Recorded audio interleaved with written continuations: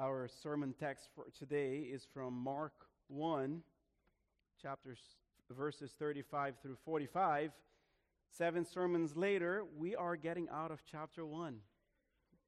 Praise the Lord. This is the word of the Lord. And rising very early in the morning, while it was still dark, he departed and went out to a desolate place, and there he prayed. And Simon and those who were with him searched for him, and they found him and said to him, "Everyone is looking for you." And he said to them, "Let us go to the next towns, that I may preach there also, for that is why I came out." And he went through all Galilee, preaching in their synagogues and casting out demons. And the leper came to him, imploring him, and kneeling, said to him, "If you will, you can make me clean." Moved with pity, he stretched out his hand and touched him and said to him, "I will. Be clean."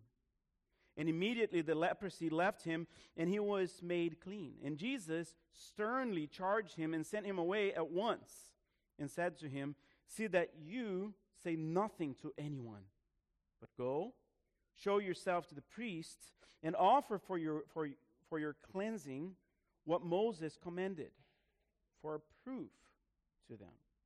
But he went out and began to talk freely about it, and to spread the news, so that Jesus could no longer openly enter a town, but was out in desolate places, and people were coming to him from every quarter. Discipline is the key to devotion, and only those who are fully devoted to God will see God.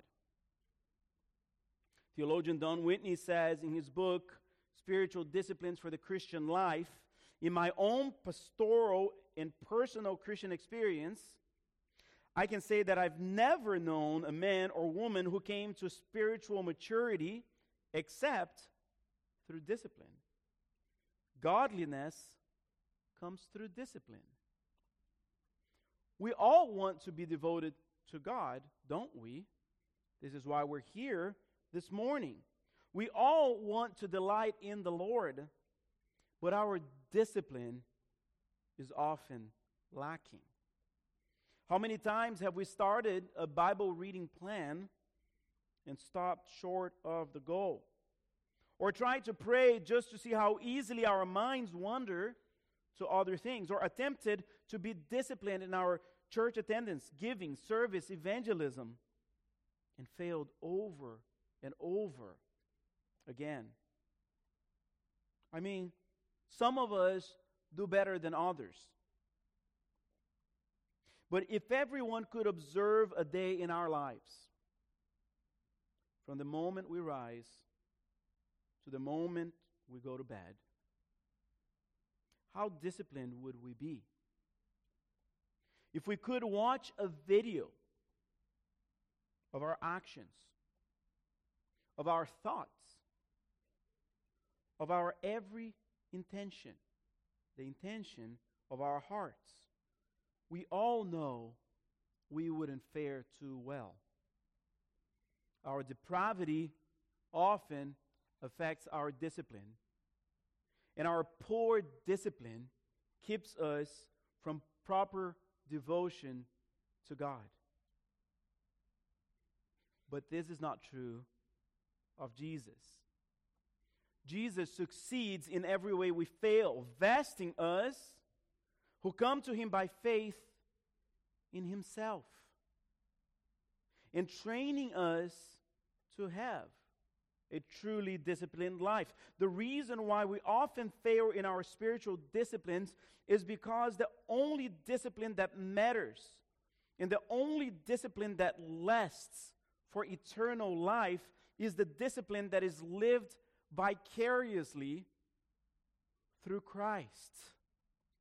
Jesus accomplished it all for us, even the discipline that leads us to devotion. Today we're going to look at Jesus as we seek to trust in Him. We're going to learn and gain from his life.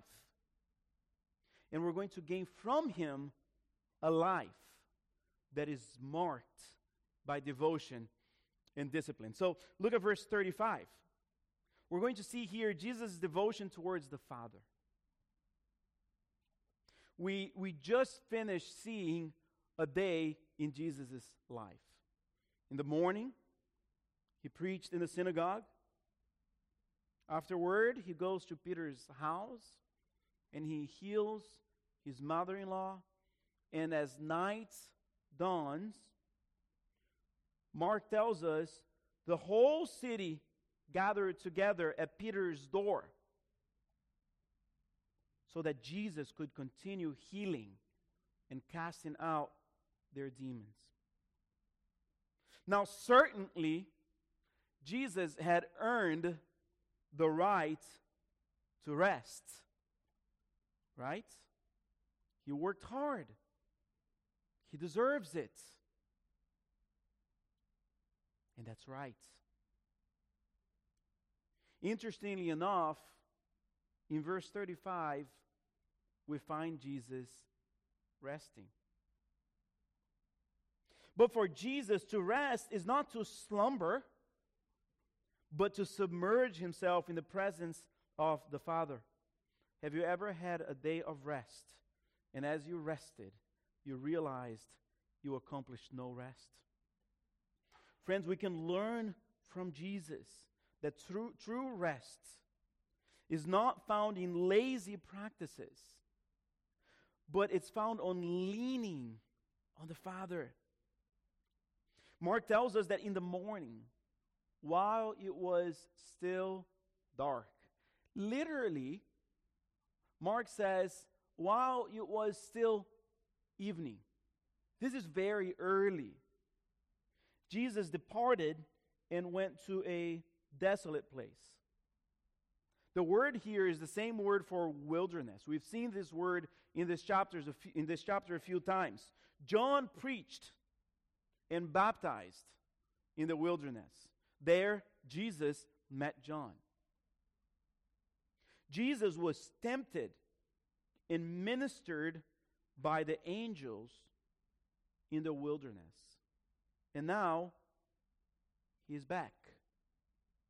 But why is the wilderness so attractive to Jesus? Why does Jesus desire the wilderness so much that he would wake up when it's still evening and pursue solitude in the wilderness? In Mark, the wilderness is a place where spiritual wars are waged. The wilderness is a place where the devout find victory in God. Jesus loved the wilderness because it was in the wilderness that he was able to spend time with the Father. Time that was uninterrupted, undistracted. In the wilderness, Jesus prayed. Now, this raises an interesting question. Isn't Jesus God? Why did Jesus need to pray? Jesus needed to pray because Jesus is God, but Jesus was also a man.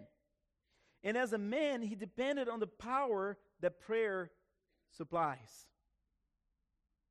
A prayerless life is a powerless life, even for the man Christ Jesus. Jesus didn't just pretend that he lived. Jesus didn't just pretend he lived as a man. He really lived as a man. And as a man, he needed the same supply we need. Clearly, he had no sins, but the same brokenness, the same weakness we so often experience, he experienced too. And where does Jesus take his brokenness, humility, and weakness? He takes it to the Father. Jesus' greatest need was communion with the Father. Friends, are you finding yourself hopeless and helpless in your weakness and in your distress? Look to Jesus, who in his weakness sought strength through the Spirit in the Father. There is an immediate application here, right? If Jesus, being God and being man, depended on prayer, we too should depend on prayer. If Jesus, being God, needed fellowship with the Father through prayer, how much more do we need fellowship with the Father through prayer?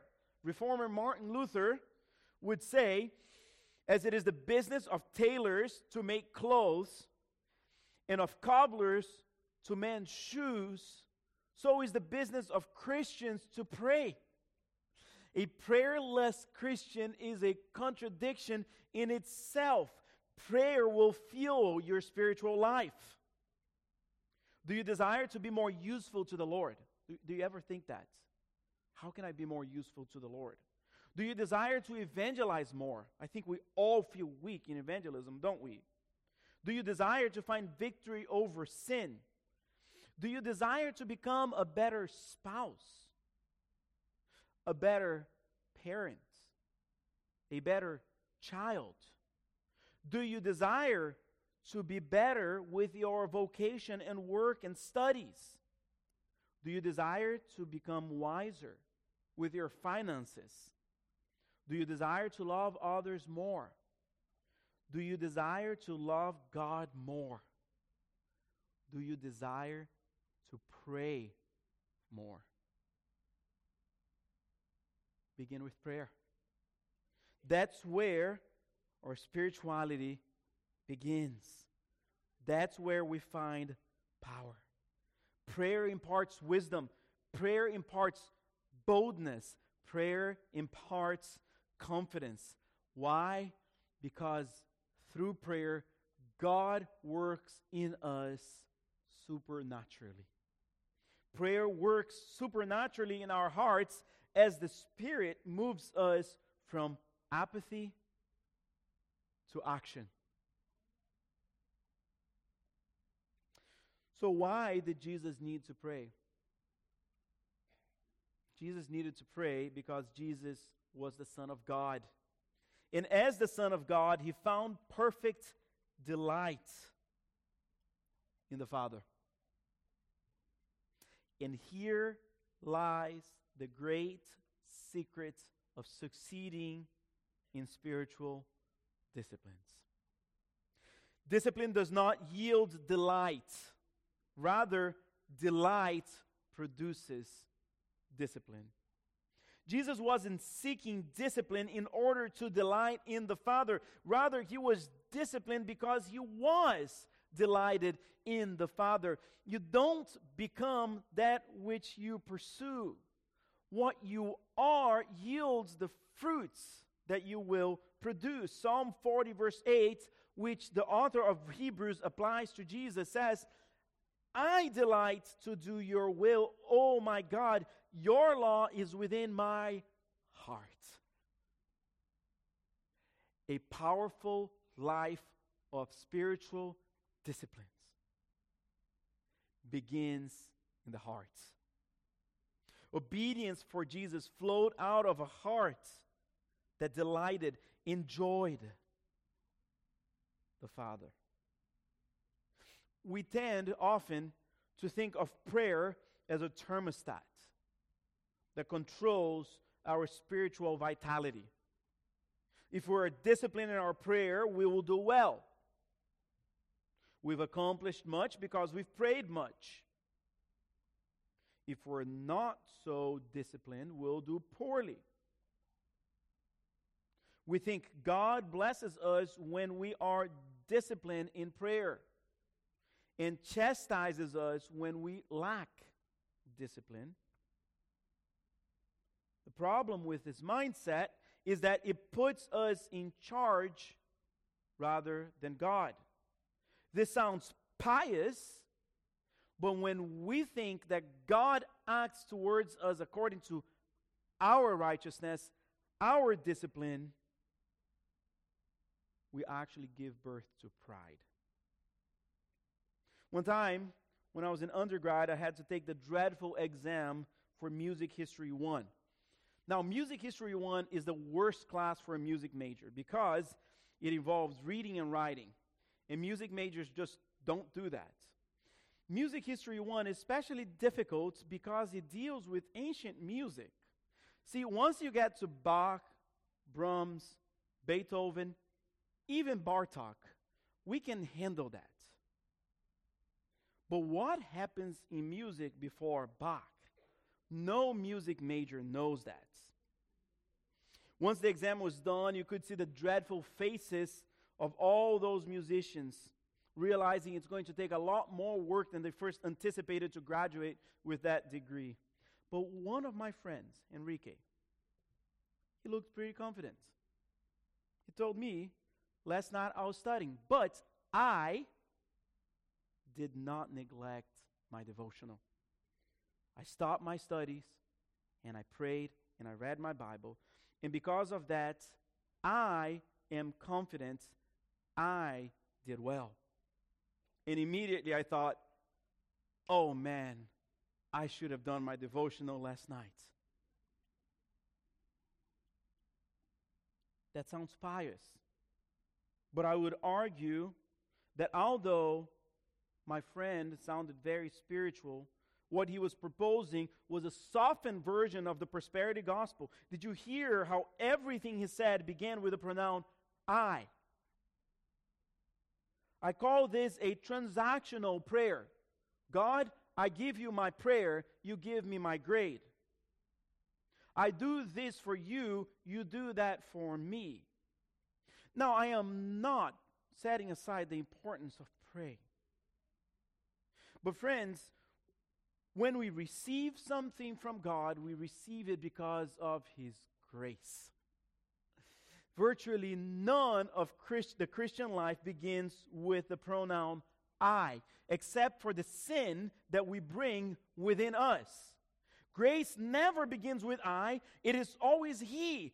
God gave me grace. It is He who caused me to do well. It is He who accomplished anything that is good within me. True prayer warriors are so aware of their spiritual dependence on God that they never boast on their strength, but rather on their weakness. We pray because we need God. If a prayerful life is a gift of grace from the Lord, then we dare not boast in it, lest we prove that we have not indeed received grace. Prayer should rather be viewed not as a thermometer, but not as a thermostat, but as a thermometer that reveals to us our spiritual condition. Prayer always comes from a place of weakness and dependence on the Lord. None of us is where we ought to be in our prayer lives. So, what should we do then? How can we learn from Christ? What should we do when we realize we don't depend on the Lord enough in prayer? Prayer begets prayer. The answer is within prayer itself. We pray about it. We don't simply present rote repetition before the Lord, but we pray with honesty and openness that the Lord will transform our hearts. We pray that the Lord will give us an undivided mind in prayer. We pray to the Lord because it is the Lord who teaches us to delight in Him.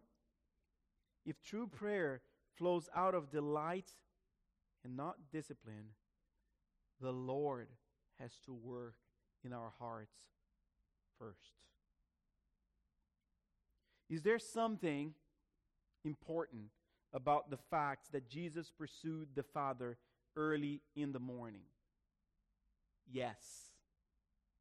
I know I completely discouraged my fellow night owls in this room, but be encouraged because Jesus also prayed in the afternoon and in the evening. No one can outpray Jesus. But as we start our day, there is nothing more important than to set our minds on the things that are above. Friends, Satan, the world, and the flesh wake up early. We need to beat them. We need God to grab a hold of our thoughts before the world does. Now, as a father of a 3-year-old, it's not hard to wake up very early with not the 3-year-olds, the 3-month-olds.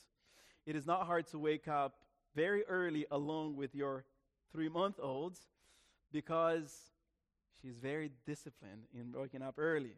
We're praying for the days that that discipline is going to go away. But let me give you a few advice on how to make morning prayer work.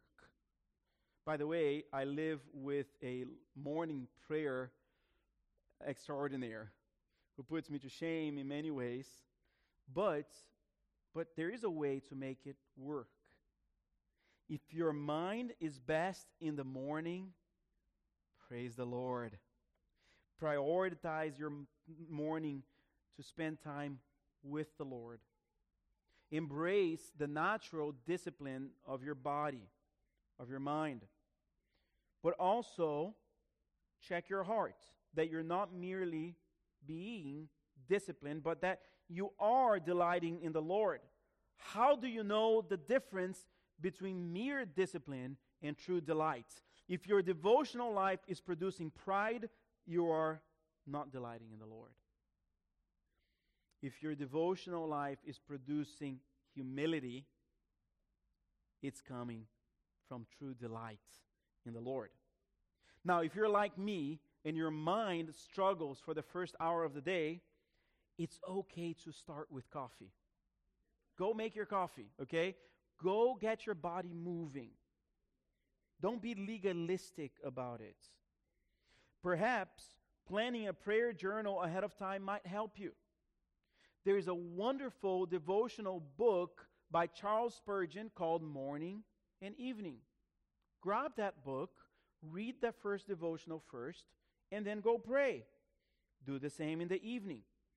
Read a few verses of Scripture before you pray to get your mind going, to get your mind on the things that are above. Spend a larger amount of time with the Lord in the evening, but do dedicate some time to prayer in the morning. Ultimately, for those who are morning people and those who are evening people alike, ask the Lord to give you delight in Him.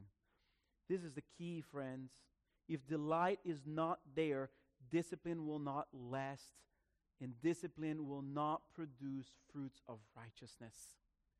But if delight is there, righteousness will be there. Well, now let's consider from verses 36 to 39, Jesus' devotion to His calling. Now, we've seen a lot of people confused about who Jesus is so far in Mark. And the confusion continues, but now it's His own disciples. So far, Peter, Andrew, John, and James are with Jesus. We're going to see the other 8 joining pretty soon. Peter, who was clearly the leader among the disciples, sought after Jesus. The language in the original is actually very strong. Peter and the other disciples pursued Jesus. They hunted Jesus down. But why? What was their purpose in pursuing Jesus? Well, because everyone was seeking for Jesus.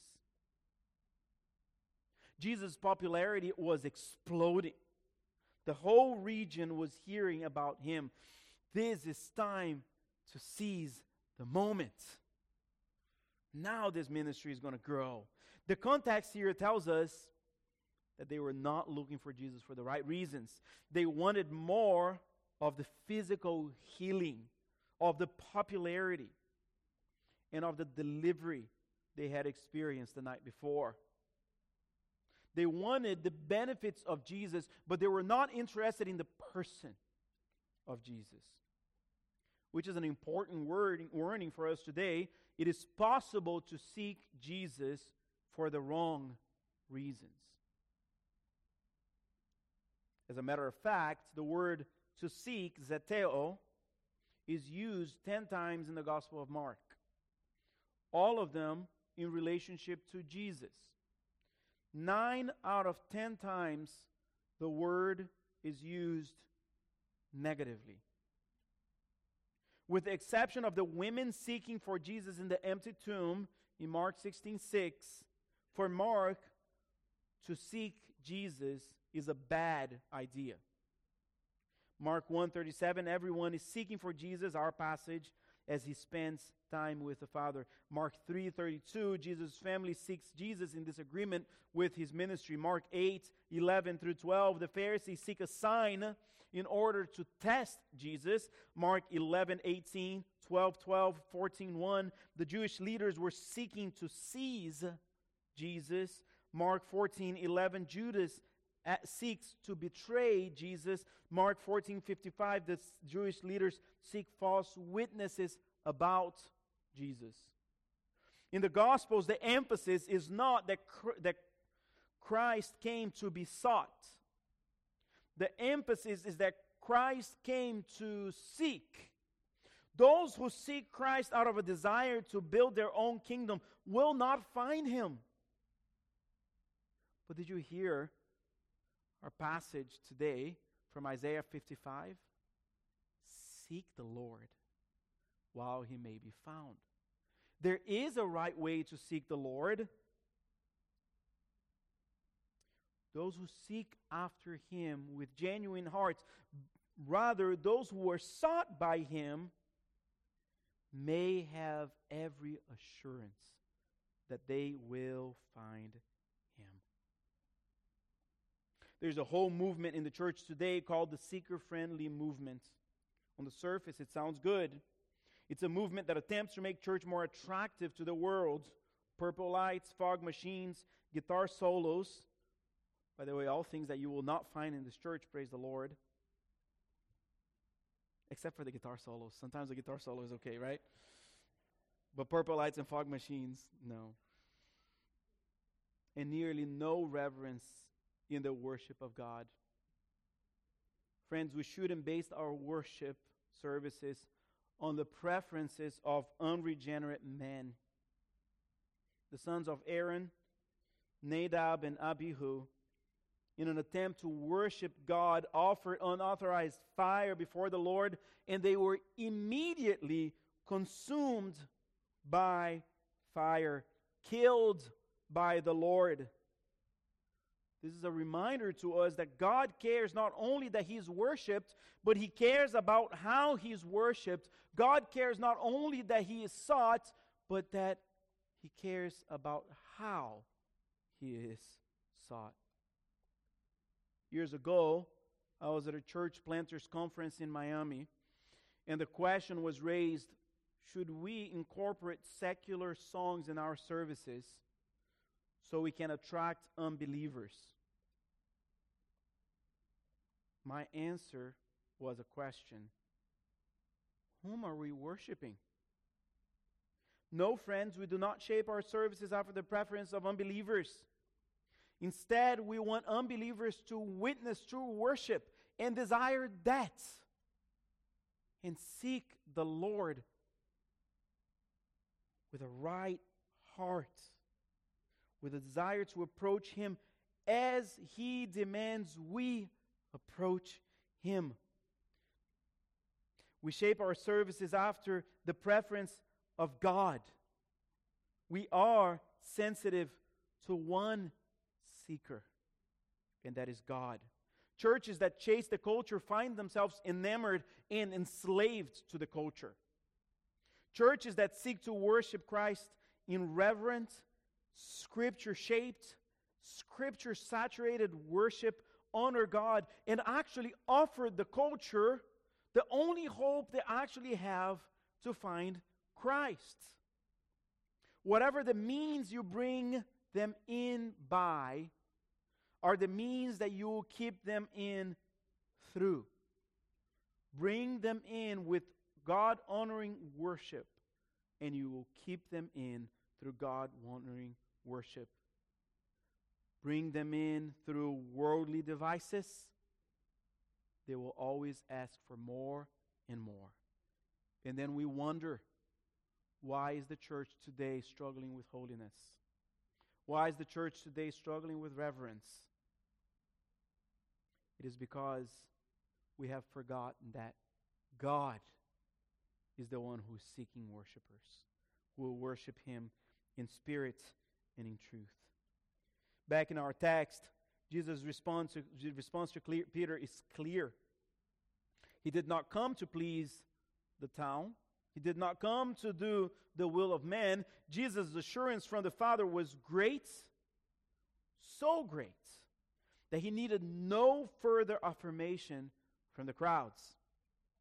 Capernaum was a major city, a wealthy city. I'm sure it was tempting to stay and create a large following, a mega church.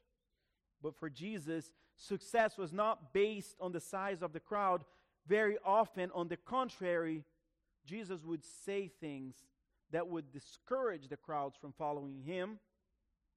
No, friends, success for Jesus was measured by faithfulness to the mission that the Father sent Him to accomplish. At times, Jesus had thousands following Him. At times, hundreds. At times, 12. At times, 3. At the cross, He went alone.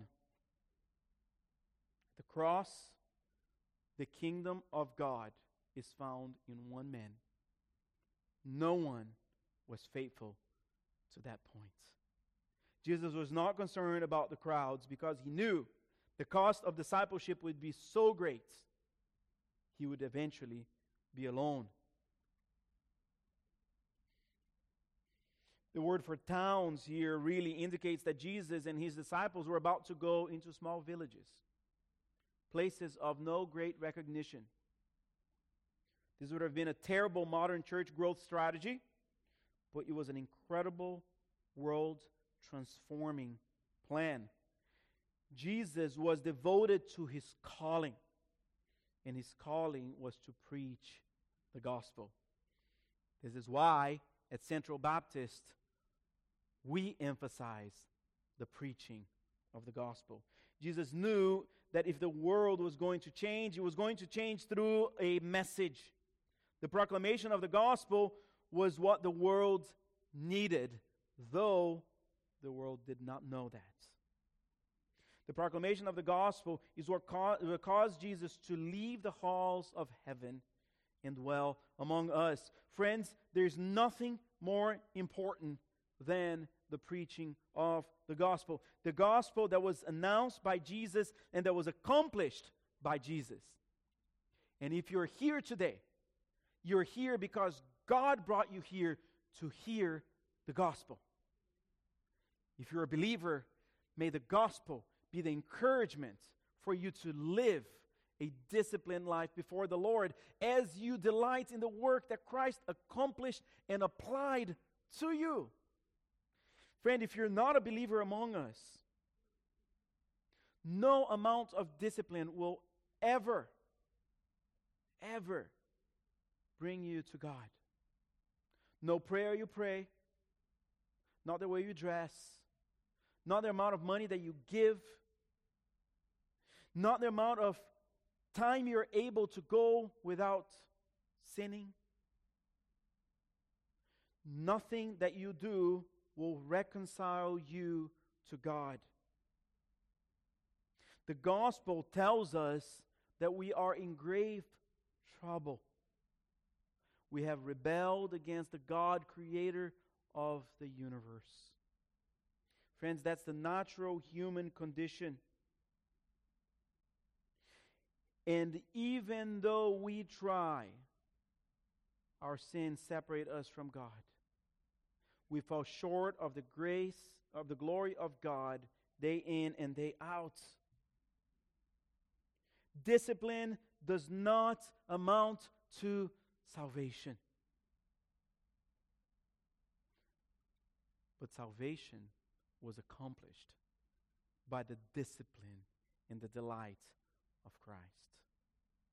Friends, salvation is not accomplished by us. It is accomplished by Christ.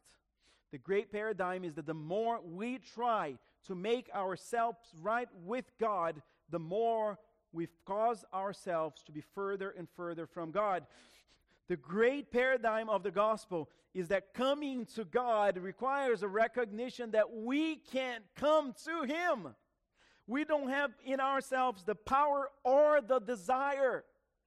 When we are dead in our trespasses and our sin, that death touches every aspect of our lives. We can't reason ourselves to God. We can't work ourselves to God. We can't minister ourselves to God. But the good news of the gospel is that God comes. We've sought Him in every wrong way, but Jesus, when He seeks, He accomplishes His mission. The good news of the gospel is that Jesus comes and finds the sinner. And He tells the sinner, your life will never amount to salvation, but you can live vicariously through me.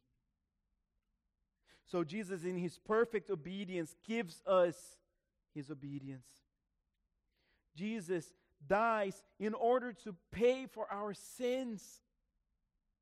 Jesus died in order to take on Himself the wrath of the Father that should have been on us. He was buried as an assurance that His death was real, and that as we are buried with Him, our old nature stays there, and we're raised with Him to a powerful new life. Jesus enables us to be disciplined, but only if we know Him in the power of His resurrection. It is His ascension that caused the Spirit to come and indwell in us and transform our hearts.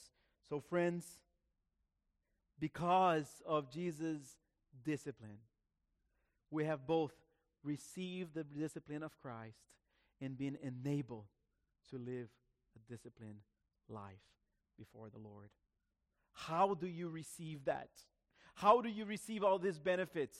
How do you receive the discipline of Christ in your behalf? How do you receive the Spirit that enables you to live a truly disciplined life? By faith. It is faith alone. We're not calling you here to mere church attendance, to mere prayerful life, to mere scripture reading. We're calling you here to trust. We're calling you here to abide, to hold on to Christ and say, you work in me, and as you work in me, I will be transformed. This is the call of the gospel, the call of Christ, the call that teaches undisciplined, rebellious men to find discipline and joy in the law of God.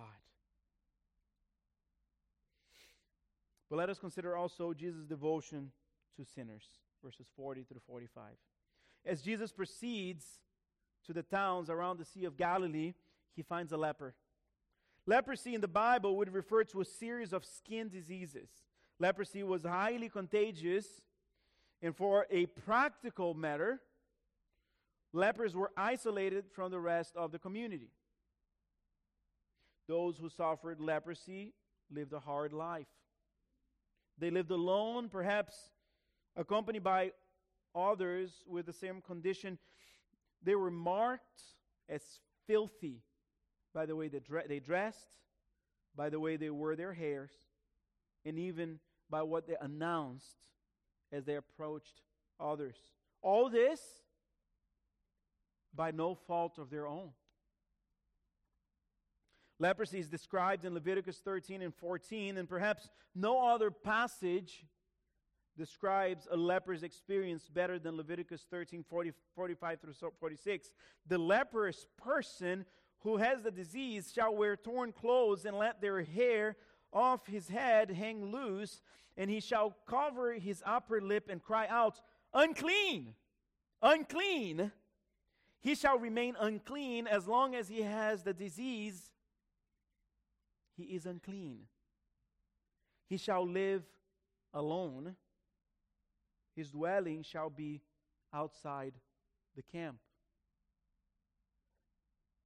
By no fault of their own, they find themselves cut off from the covenant community.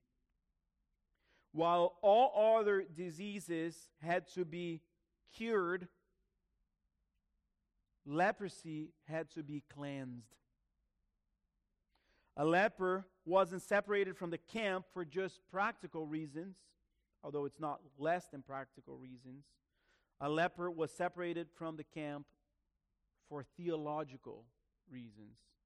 Anyone who would come in contact with a leper would become ceremonially unclean. They would not be able to enter the temple in the presence of God. The law of Moses forbade a leper from approaching another man. But this man saw in Jesus greater hope than the law offered him. The law declares realities, but Jesus creates realities. The law declared this man unclean, but Jesus is able to do that which the law cannot do. Make the unclean clean.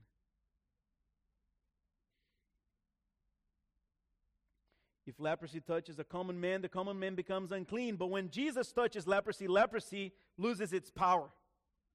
The law has no power to clean, but Jesus has power to clean us from all our diseases. This man shows reverence towards Jesus and tells him, "If you will, you can make me clean." There's no doubt in this man's heart. He does not question Jesus' ability, but he wasn't sure about his compassion. But do you see what motivates Jesus? He was moved with pity. Jesus' heart is filled with pity towards the sinful and the broken. Dan Ortland, in his book Gentle and Lowly, says, when you come to Christ for mercy and love and help in your anguish and perplexity and sinfulness, you are going with the flow of His own deepest wishes, not against them. When we come to Jesus for help, we are doing that which Jesus wants us to do. He is not a God who reproaches us when we tell Him everything in prayer.